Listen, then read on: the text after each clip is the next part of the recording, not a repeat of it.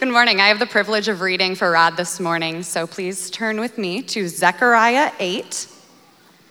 If you have a blue Bible, I believe it's page 773. And if you're able, please stand for the reading of God's word.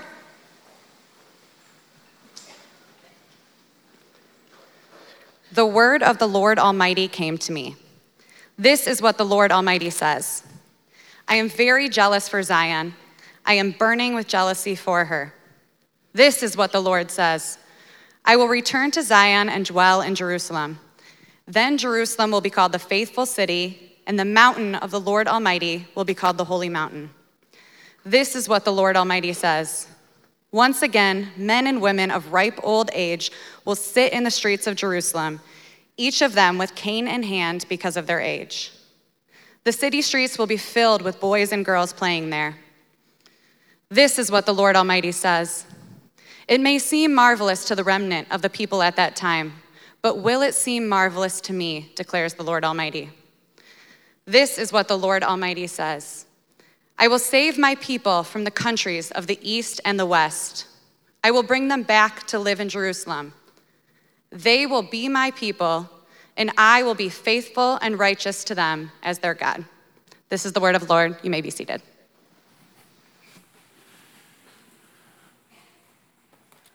How's everybody doing today? You guys know what the Yoopers call us, who live on the other part of the state? Trolls. Trolls live under bridges. I don't know. We know that about you, Tim. No, Tim's such a great guy. And New City kids, what a joy to have them as our neighbors and to get to partner with them in our neighborhood. Okay, we've been going through the minor prophets, and we're coming to the end. And if you've been here, hopefully you're seeing that the minor prophets are not so minor. They're very important. They help really tell a large part of the story as it plays itself out in the Old Testament. And we've talked about Israel, God's people, biblical Israel, not modern day Israel. Israel in the Bible and the biblical story is both a place and a people. They're a people that God saved, rescued out of Egypt, slavery, took them to the desert to marry them, to become husband to them. Israel became God's bride. Then he placed them in a special place. That land is called Israel. And here's where you have to ask yourself, why is God doing all this? Why is God marrying a people? Yesterday I did a marriage, and my marriage is partnership. My wife and I, we're in total partnership together. That's what Israel is. Israel is God's partner. To do what? Well, that land that God is giving to them is really the new Eden, and God, through his new people, is once again planting his garden, and Israel is given the same mission that God gave to Adam and Eve, which is to make the whole world a garden. And how did this go? Well, for a whole millennia, God is patient. He is this long-suffering, patient husband, in spite of the fact that Israel is unfaithful, other lovers, forsakes God, lives for itself, and does not count it anything to partner with God in this incredible mission that God's given to her. So God, at some point in the game, has enough. And so first, the northern kingdom is done away with because Israel's split in two by the Assyrians, but God spares the southern kingdom, Judah. You'd think this would be a wake-up call for Judah, but they even become more wicked after this. And let me take you to 2 Chronicles 36. This isn't the last chapter in our Old Testament, but our Old Testament is identical to the Jewish Bible with the exception that our order is different. And the Chronicle books are the last books of their Bible. So this is the last chapter of the Jewish Bible. And this is what it says. The Lord sent word to them, to Judah, through his messengers again and again, because he had compassion on his people and on his dwelling place, his house. But they mocked God's messengers. They despised his words. They scoffed at his prophets until the wrath of the Lord was aroused against his people, and there was no remedy. So God comes to this place where there's literally no remedy to this whole thing. And God raises up another superpower from the east, the Babylonians. They come and take out much of Judah. They surround Jerusalem, its most important city, lay siege to it. When you lay siege to a city, you're essentially trying to starve that city. The book of Lamentations, which is also in our Old Testament, was written during this time. It describes what this siege was like for the people living in Jerusalem. In fact, this is what Lamentations says. In Lamentations 4, it says, the tongue of the infant cleaves to its palate for thirst. Young children beg for bread. Those who once feasted extravagantly lie destitute in the streets. Those who are brought up in scarlet clothing wallow in garbage. Their appearance has become blacker than soot. They're not recognized. In the streets, their skin is shriveled to their bones. Hands of compassionate women have boiled their own children. They became their food. That's horrific. And the last chapter of the Jewish Bible, 2 Chronicles 36, continues. It says, God brought up against them the king of the Babylonians who killed their young men. We're talking about Judah. With the sword in the sanctuary, he did not spare young men or young women, the elderly or the weak. God gave them all into the hands of Nebuchadnezzar. And then he carried to Babylon all the treasures of the Lord's house. They set fire to God's house. They broke down the wall of Jerusalem. They burned the palaces and destroyed everything of value there. And he carried into exile to Babylon those who escaped from the sword, and they became servants to him and his successors until the kingdom of Persia came to power. And the land enjoyed its Sabbath rest until the 70 years were completed in fulfillment of the word of Jeremiah.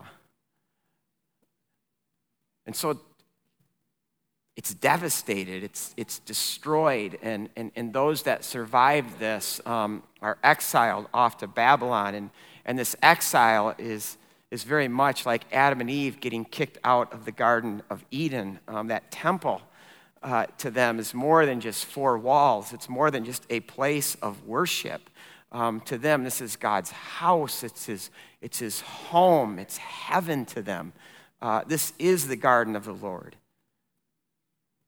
And so this meant not only wreckage to their reality, but wreckage to the whole story of God, of who God is and who they are. And their whole identity at this point is wrecked. And God is no longer with them. It would be equivalent to us today to have the Holy Spirit just taken from us.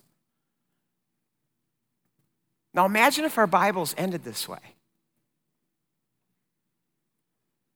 But here's the last verse in 2 Chronicles 36, the last verse of the Jewish Bible. There is this tiny glimmer of hope. It says, in the first year of Cyrus, king of Persia, the Persians come to power now. In order to fulfill the word of the Lord spoken by Jeremiah, the Lord moved the heart of Cyrus, king of Persia, to make a proclamation throughout his realm and also to put this in writing. This is what Cyrus, king of Persia, says. The Lord, the God of heaven, he's talking about Israel's God, calling him the God of heaven, has given me all the kingdoms of the earth and has appointed me to build a house for him at Jerusalem in Judah. Any of his people among you may go up. Literally, that word in Hebrew is aliyah. It's to make aliyah. And may the Lord their God be with them as they make aliyah, as they return to their homeland, to Jerusalem, to rebuild the temple. Sure enough, 70 years later, after being refugees in Babylon, a remnant makes aliyah. They return home to resettle the land, to rebuild Jerusalem, rebuild God's house, to replant the garden of the Lord. In fact, it's interesting, the same phenomenon is kind of happening today. Jews from all over the world are returning to their homeland in what they call Israel. And I don't want to get political here because Christians don't take any sides in this. And we don't politicize this. We're agents of reconciliation in this whole process. But it is going on. And they thought when we lived there I was Jewish because they would always ask me, are you making Aliyah? Are you coming back to your homeland? And I'm like, I'm not Jewish. But imagine, because this is whispered about today. If you live there, you can hear these whispers about building the temple, of which Christians ought to really care really very little about. But it's curious. And in fact, let me just show you where the temple once was. It was right there. That is Temple Mount. Today, that golden dome is called Dome of the Rock. It's the third most holy site in the religion of Islam. That's where they believe Muhammad ascended to heaven. And that is also where the first temple, Solomon's temple, and the temple during the time of Jesus was. It's in that same spot. I mean, any attempt to rebuild a temple there would pretty much trigger World War III, I think. And that's kind of what happens when, in our story, Judah returns to their homeland to start resettling Jerusalem and rebuilding the temple. Because Samaritans are also living in the land, and they are stronger and greater than the Jewish people returning, and they violently bully the Jews as they start rebuilding the temple. And so they just stop and quit. Totally demoralized. And I want you to know, like, for them, this is tragic because the land is just land if there's no temple. The temple to them is the Garden of Eden, and Eden needs the garden. It needs the place where God lives. It needs God's presence. I mean, think about how our Bible ends in Revelation 21 and 22. It's the New Jerusalem, the new Eden coming down to earth and finally being a place on earth with God living right in the heart of it. That's why the world is going to be a paradise again. It's because God is going to be present. Now, it's into this scene of them being totally demoralized that Zechariah enters. And this is a big book. It's 14 chapters. The first 8 chapters of Zechariah are a series of 8 very bizarre dreams that God gives to Zechariah that essentially show Zechariah for him to tell the people that God's house is going to be rebuilt. In fact, that's what we just read in chapter 8.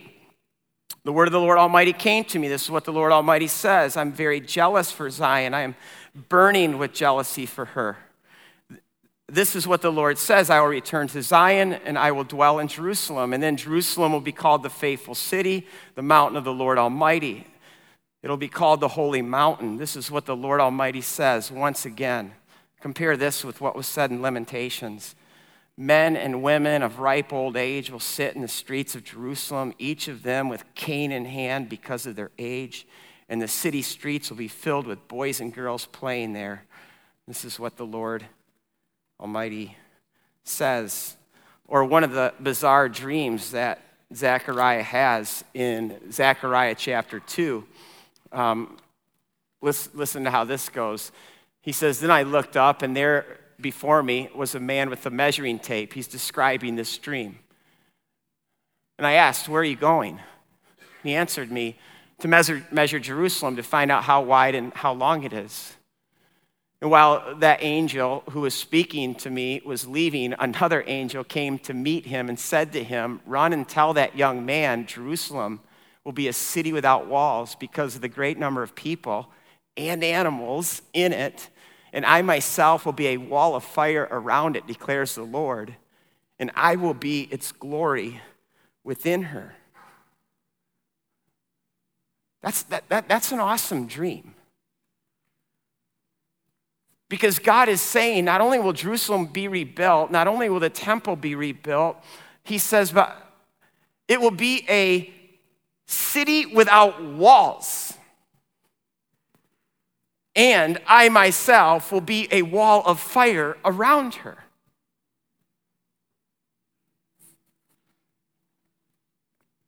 Why do we have walls? Walls protect and keep people out. God says Jerusalem is going to be a city without walls. It's not going to need walls because God says, I'm going to be this wall of fire protecting her. And not only is God going to protect her and surround her, but God also says the glory of God is going to fill her. I've always told my daughter Kate this, that when it comes to beauty, don't listen to the lies of the world. The lies of the world obsess over external beauty. But I tell her true beauty is really what's on the inside of a person. It's the inner beauty of God actually in us. This is what God's saying about Jerusalem. Jerusalem's going to be stunningly glorious and beautiful. It's going to have this inner beauty because God says that beauty is me. That glory is me within her. In fact, so glorious and beautiful will Jerusalem be that the nations, the Gentiles, are going to be attracted and drawn in. And that's what you read in chapter 8 at the end, 22 and 23. And many peoples, Gentiles, and powerful nations will come to Jerusalem to seek the Lord Almighty and to entreat him. And this is what the Lord Almighty says. In those days, 10 people from all languages and nations will take firm hold of one Jew by his tassels and say, let us go with you because we have heard that God is with you. Now listen, I don't have time to show you what I'm about to say, but at the point where we are right now in 2019 in God's story, we are the city. We are the New Jerusalem. Jesus said, you are a city set on a hill. We are the city of God. We are the house of God. We are the temple of God. And our mission then is to be this kind of city to the city of Grand Rapids. And you talk about a text that just oozes vision for Crossroads. To be a city without walls. I don't know what it is about Christians today, but so many Christians have this fortress mentality where they want to put this big wall around themselves and keep that awful world out. So many Christians today live in so much fear that the world is going to hurt us, which causes more and more Christians to move out of what they think are dangerous spaces into safe spaces. Sorry, that has never been God's heart for his people. God wants to put his people on Main Street. Crossroads, right there. Where our world is in pain, where our world hurts, where our world is in chaos, we are to be God's people, a people without walls, where the world can just freely enter and experience God. God says, I'll be your wall. I'll be this wall of fire protecting you. Do we trust God for this? I'll tell you what this means. It means that at Crossroads, we're always asking some questions. We're asking, what barriers are we putting up that are keeping people away? Are there stylistic barriers? Are there cultural barriers? I mean, Grand Rapids is filling up with this diversity of cultures. Are there relational barriers? I mean, are we expressing the affections of Christ?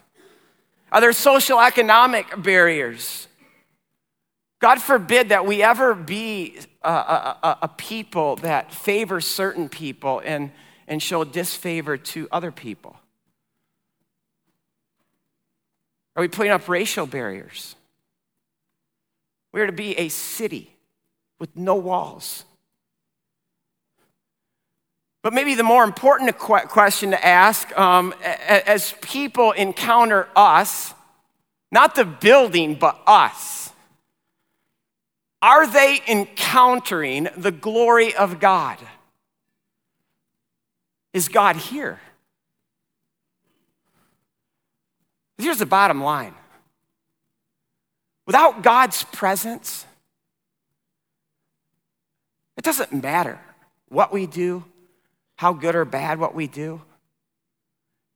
It'll be hollow, empty. 2 years ago, I have a good friend who was very high up at a very big church in Chicago. The church is Willow Creek, and he was over all of their programming, namely on Sunday morning. And it was at a time when I was getting a lot of complaints about our sound here. So I asked him, could you come? Because we like things a little bit loud, but we also don't want to hurt people's ears. Trust me on that, okay? So I had him come in, and he just assessed everything. I mean, he read us the riot act. Will can attest to this. He couldn't believe how bland this room is. He couldn't believe, like, I can't even get into it. Like, he got off his chair and he goes, do you know that you preach like this? Sorry, okay? I said, no, I don't. I thought I just stood there. I mean, he just kept going and going, and Will and I were kind of feeling like a bunch of failures, but then he said this. He said, this is what I want to end with. He said, the moment I got him out of our car today, I felt the presence of God. He said, the whole service, I couldn't stop crying because I just knew God was here. I'm like, yeah, that's what we're going for. That's what we want. A place where God is, where the glory of the Lord is among us, in us, filling us.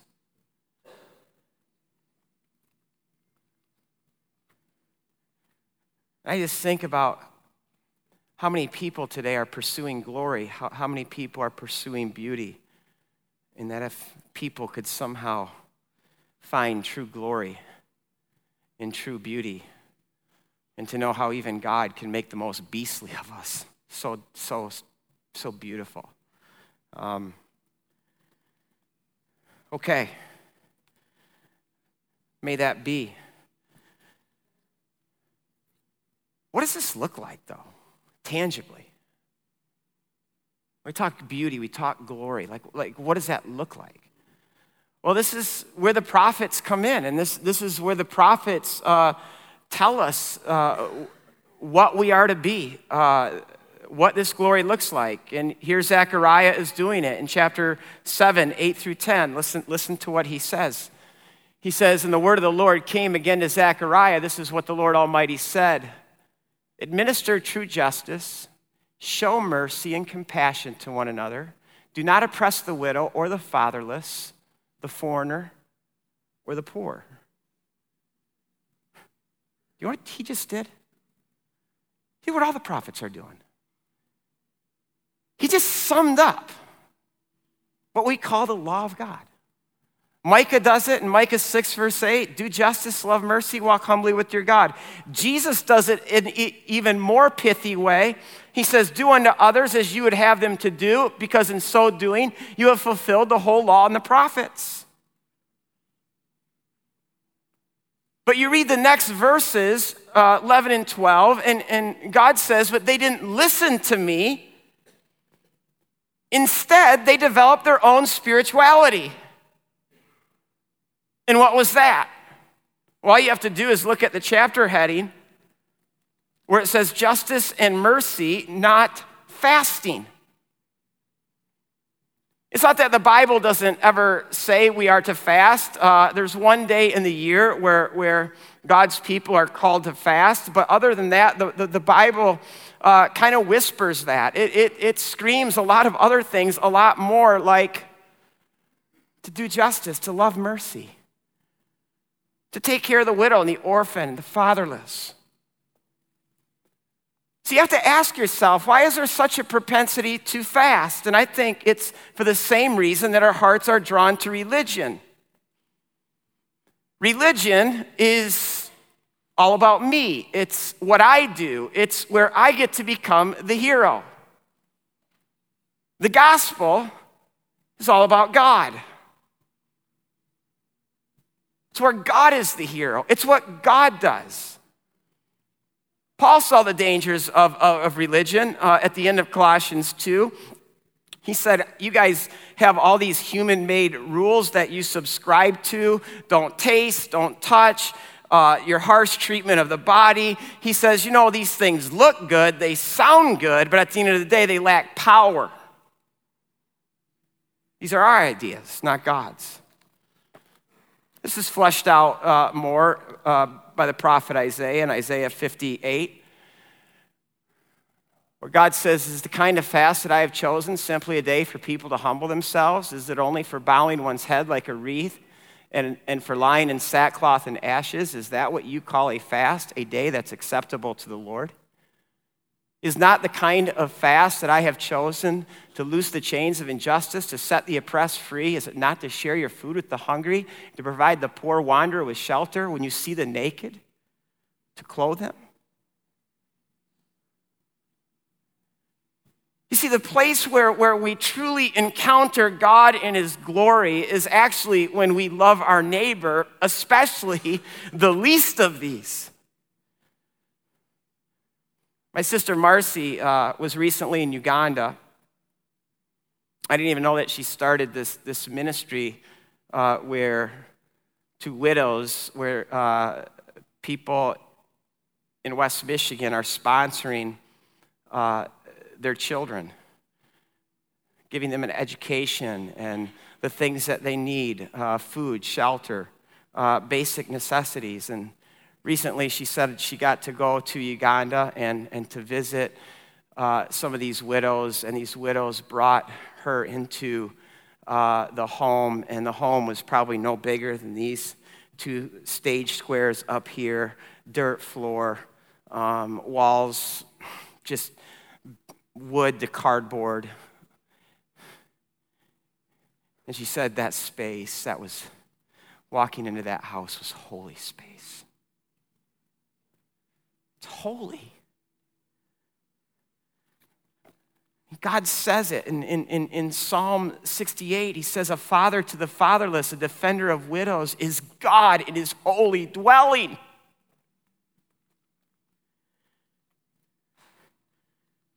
This is why Jesus in Matthew 25 says we're not going to be judged so much on the basis of our vertical relationship with God, but more on our horizontal relationship with the world. Jesus says, whatever you have done for the least of these, you've done it for me. And how can Jesus say this, that when we serve the least of these, we're actually serving Jesus? It's because the presence of Jesus inhabits the least of these. It's his holy temple.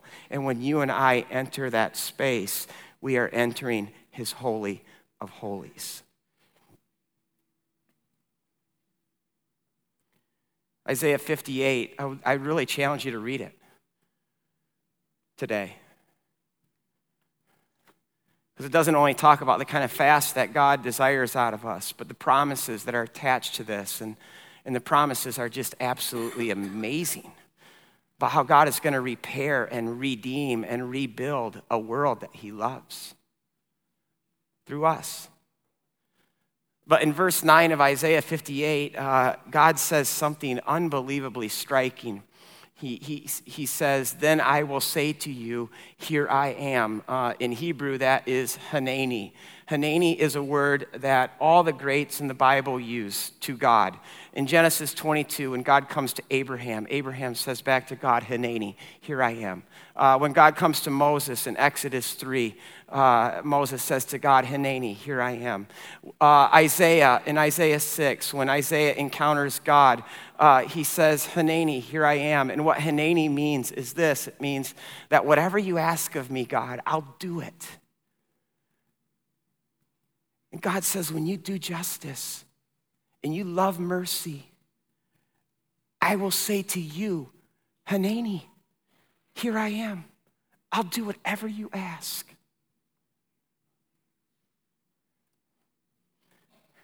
Now, maybe the most hopeful thing in the book of Zechariah are what chapters 9 to 14 are about. And now Zechariah is looking more into the future because these chapters now are about Messiah. When Messiah comes, in fact, in chapter 9, verse 10, it says, and he will proclaim peace. Peace is shalom. It's harmony. It's flourishing. It's everything as God intended it to be in the beginning. He will proclaim peace to the nations, and his rule will extend from sea to sea and to the utter ends of the earth.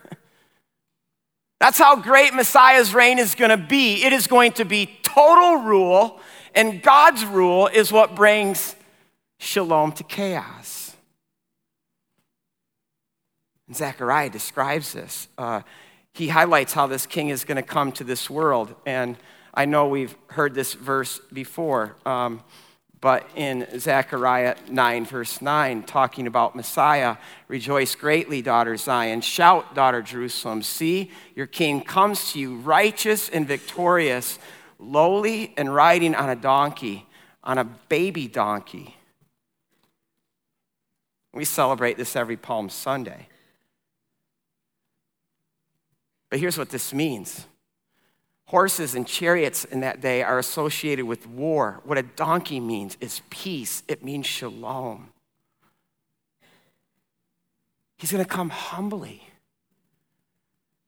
And it says he's going to come lowly. That word in Hebrew is ani. Ani means to be poor or to be afflicted. And here's the picture that Zechariah is giving us. When Messiah comes, you will see him on a little baby donkey, and he's going to be poor and afflicted. In Zechariah 11, verse 12, he tells us Messiah will be valued at 30 pieces of silver. 30 pieces of silver? In fact, this is what Judas Iscariot sold Jesus for. And not only does Zechariah say that he's going to be valued at so little, but in chapter 13, verse 7, he says he's going to be struck. The shepherd there is a reference to Messiah, and it says when the shepherd is struck, the sheep will scatter. But probably, maybe one of the greatest messianic descriptions is in Zechariah 12, verse 10. Where it says, and I will pour out on the house of David and the inhabitants of Jerusalem a spirit of grace and supplication. They will look on me, Messiah, the one they have pierced, and they will mourn for him as one mourns for an only child, and grieve bitterly as one grieves for a firstborn son. I mean, people ask me sometimes, like, where in the Old Testament does it talk about a suffering Messiah? Right here. And to think that God, 500 years before Messiah comes, is preparing the world. He's telling us that when I come, I'm going to come humble, I'm going to come poor, I'm going to be afflicted, I'm going to be rejected, I'm going to be pierced. And let's not forget who we're talking about when we're talking about Messiah. We're talking about the very one who created the universe, who holds the galaxies in his hands, who named every star. But through the prophets, he's preparing us. He's saying, I'm not going to king the way all other kings king. The way that I am going to come, the way I'm going to unleash my reign, my rule, which will be total. I'm going to come humble. I'm going to come poor. I'm going to come afflicted. I'm going to be pierced. And you know why it's this way? Because this is who God is. I don't think we can even comprehend how humble God truly is. And you see what this does then to human pride? Pride has absolutely no place with God. Pride is the antithesis to God's very character, which is why God says about pride, it's the greatest evil. Which means all of our self-importance, self-promotion, self-righteousness, self-anything is embarrassingly shameful to God. And it also means this. It means that it doesn't, with God, it's not that the good are in with God and the bad are out. That's not the way it is with God. With God, it's the humble who are in and it's the proud who are out. God says, I oppose the proud and I give grace to the humble. I pray to God that we could be a people that look like our God, that look like our King.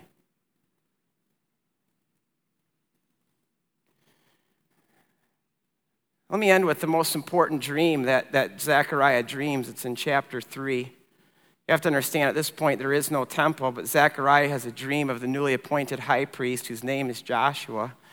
And then you get further commentary on this Joshua in Zechariah chapter 6, 11 to 13, where God says something pretty amazing. He says, I want you to make a crown for the high priest Joshua. I want you to crown him king. And this is amazing because never before have these two offices come together. This is going to be a priest-king, a king-priest. And God then says, and he's going to rebuild my house. Now, we know that this prophecy is both immediate to that day, but it also has future fulfillment. There is a man in Zechariah's day whose name is Joshua, who does become the high priest. And this is the person that Zechariah sees in his dream. However, we also know that this is a future prophecy because God also describes this king, priest, king as the branch. And the branch is actually a title attributed to the Messiah. Branch in the original language is Nazarene. And then when you apply Joshua in English is Jesus.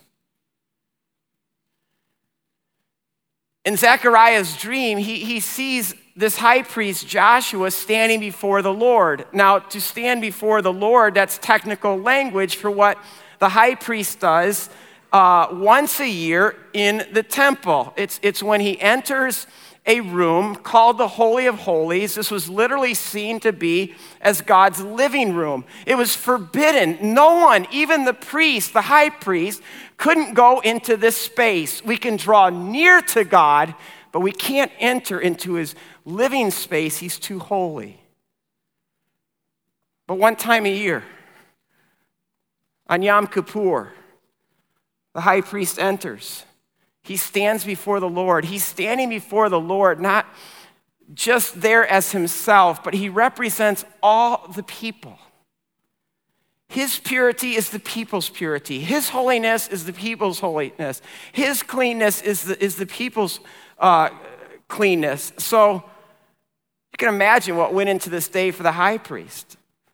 Weeks leading up to this day, he went into seclusion, kept himself totally unstained from the world.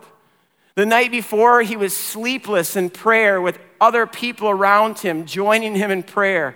Then the drama of waking up the next day enters the temple. It's packed with thousands upon thousands of people because they're there to cheer on their representative who's going to go and stand before the Lord. In fact, one of the preparations for this, before he went into that Holy of Holies, he washed not once, but 5 times. Then he put on a pure white robe, and then he went into God's living room, And Zechariah says, I saw this in my dream. I saw him standing before the angel of the Lord. And the angel of the Lord there is not just an angel. Joshua is standing before pre-incarnate Christ. And then Zechariah sees this other shocking thing. Satan is there, doing what Satan always does.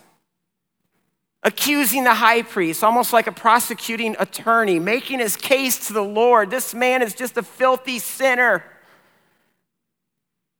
The Lord says, shut up, Satan. He said, this is nothing but a stick that I took from the fire. But here's the huge shocker. In verse 3, it says that Joshua's clothes were covered with filth. Filth there is the word for human excrement.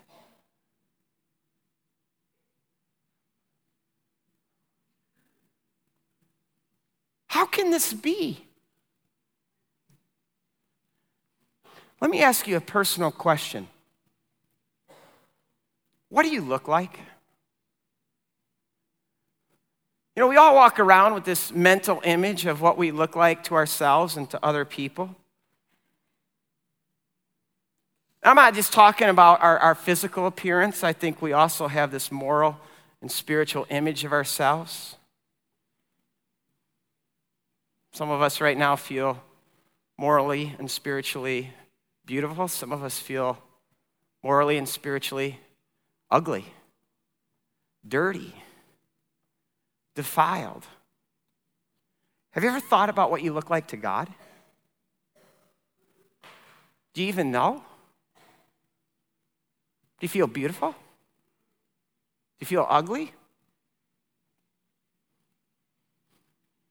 Here is Joshua,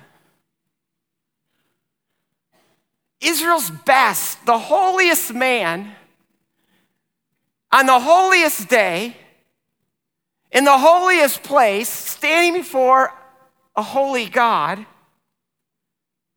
And what God sees, someone as if they've been covered in human excrement. And Isaiah says the same thing in Isaiah 64. He says, all of us have become like one who is unclean. All of our even best acts of righteousness are nothing more than filthy rags. Do you know this? I mean, this ought to humble us. This is why we need more than a king. This is why we need a priest, because a priest's job in the ancient world was to make a worshiper presentable, to make them beautiful and clean and holy as they approach a beautiful, clean, holy God. And here's the deal: left to ourselves, we can't clean ourselves. We can't beautify ourselves. Yet in our pride, so many of us think that we can do this. We can clean ourselves. We can beautify ourselves. Why are so many of you such perfectionists? Why are so many of us such pleasers? Why do so many of us live constantly trying to prove ourselves? Why is it that when we have a flaw that we always feel like we have to hide it and cover it up? It's because we're washing. We're trying to make ourselves clean. And see, this is the problem, too, is so much spirituality today. Through all this spirituality, we think, you know, if I just do enough good things, if I'm spiritual enough, that in this way, God will accept me. God will see me as presentable. We can't cleanse ourselves. We need a priest. And here's the good news of the Bible. This is why it's called gospel. It's because we have one. And the high priest Joshua in this story is only foreshadowing the high priest that our hearts long for, who's going to come 500 years later, whose name is Christ. And he's going to do what Zechariah saw in his dream. In his dream, Zechariah saw how the branch Messiah washed every last speck of filth from Joshua. all the dirt, all the stains completely removed. And then the Lord dresses him. He's clean and he's pure. In fact, Isaiah talks about this in terms of what Messiah is going to do in Isaiah 61, verse 10. I delight greatly in the Lord. My soul rejoices in my God, for he has clothed me with the garments of salvation. He's arrayed me in the robe of his righteousness, as a bridegroom adorns his head like a priest, as a bride adorns herself with her jewels. See the picture? God says, I'm going to make you as beautiful as you were on your wedding day. I'm going to dress you with my righteousness, my beauty, my glory. And how did Christ do this? Do you say, poof, to the ugly, you're beautiful. Poof, to the unclean, you're clean. No, he came to this world and a great exchange took place. This is what the cross is. All that we are, all our filth, our stains are placed on Jesus. And all that Jesus is, his beauty, his righteousness, is placed on us.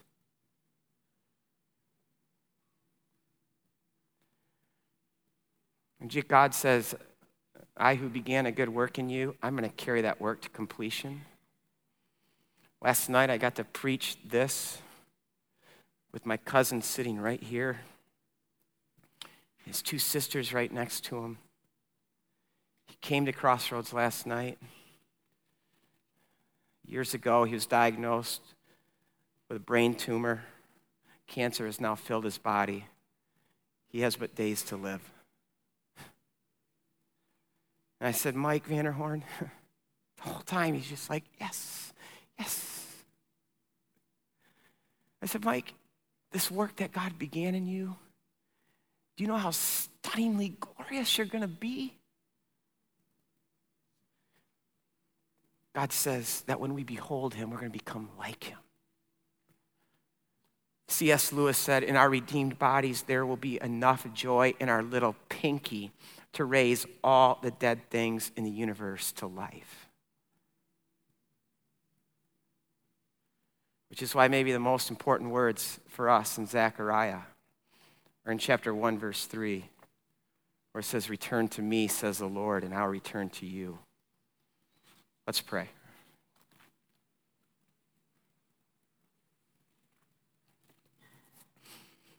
God, we're not going to sing a closing song. We're going to get up and leave in just a minute or so.